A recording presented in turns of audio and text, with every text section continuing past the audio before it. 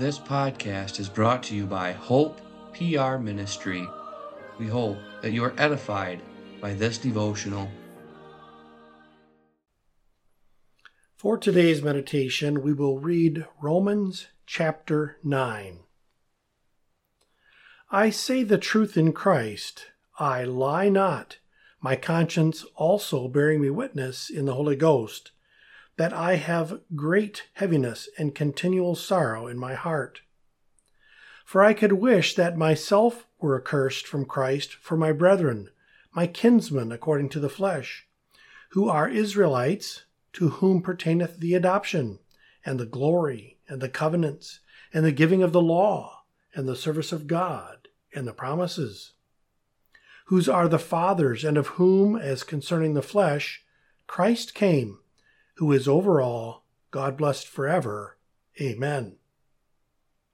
Not as though the word of God hath taken none effect, for they are not all Israel which are of Israel. Neither, because they are the seed of Abraham, are they all children. But in Isaac shall thy seed be called. That is, they which are the children of the flesh, these are not the children of God, but the children of the promise are counted for the seed. For this is the word of promise.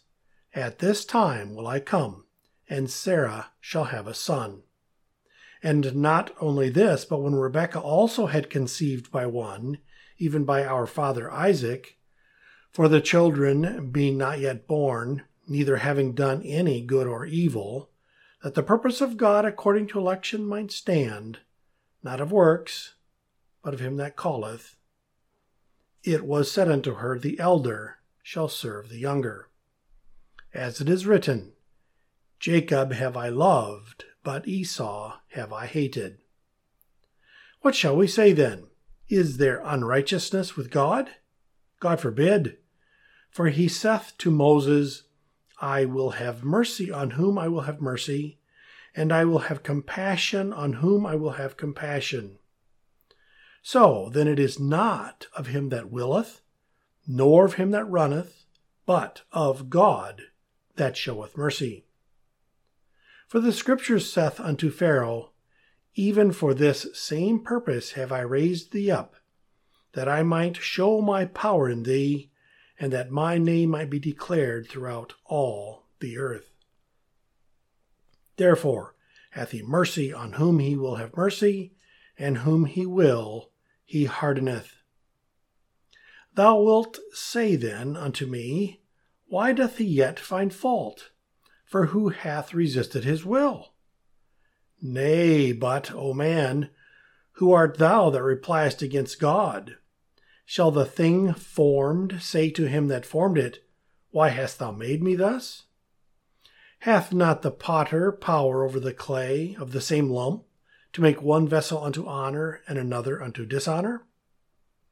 What if God, willing to show his wrath and to make his power known, endured with much long suffering the vessels of wrath fitted to destruction, and that he might make known the riches of his glory on the vessels of mercy, which he had afore prepared unto glory, even us, whom he hath called, not of the Jews only, but also of the Gentiles. As he saith also in Hosea, I will call them my people which were not my people, and her beloved which was not beloved. And it shall come to pass that in the place where it was said unto them, Ye are not my people, there shall they be called the children of the living God.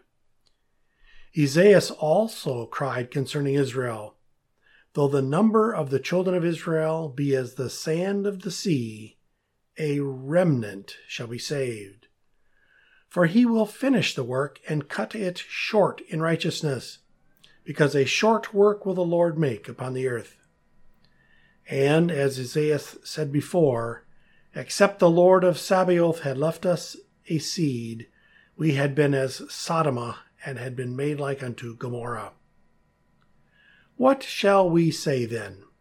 That the Gentiles which followed not after righteousness have attained to righteousness, even the righteousness which is of faith.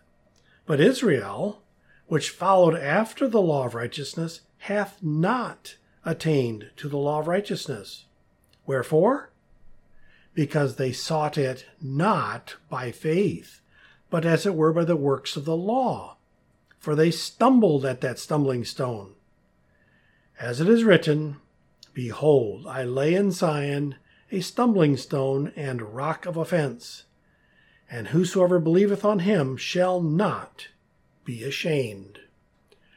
Thus far we read God's holy word.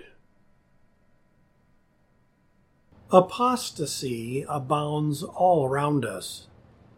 Most of the false churches are easily identified because they have departed so far from the truth. Others are not so easy to identify because they appear to be very pious and righteous in their walk and talk. But the one thing that is always a dead giveaway of false teaching is the denial of the true Jesus Christ. Those who proclaim that God loves all men, that Christ died for all men, that his atonement is for all if only man would make the decision to accept it, set up before themselves a false image of Christ.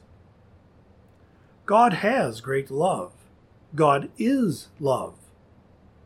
But God's love is for his elect, those whom he has foreordained to eternal communion with him, namely his church. God's hatred rests upon the wicked. Those whom he has foreordained to eternal damnation, he leaves in their sin and misery. Be thankful, young people, for the place that God has given you in the Protestant Reformed Church, where you may hear the pure preaching of the word every week.